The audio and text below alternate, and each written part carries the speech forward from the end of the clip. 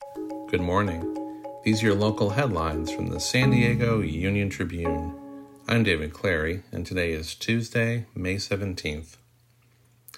The District Attorney's Office on Monday dropped murder charges on the eve of a second trial of Jane Dortic, 2 decades after a Vista jury had convicted her of killing her husband near their Valley Center home. The stunning announcement came at the very last minute, just after a jury had been summoned last week. The city of San Diego is ready to make good on its long-promised downtown park, East Village Green.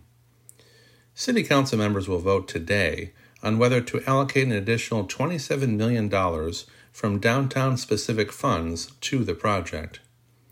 If approved, construction on the first phase could start in August.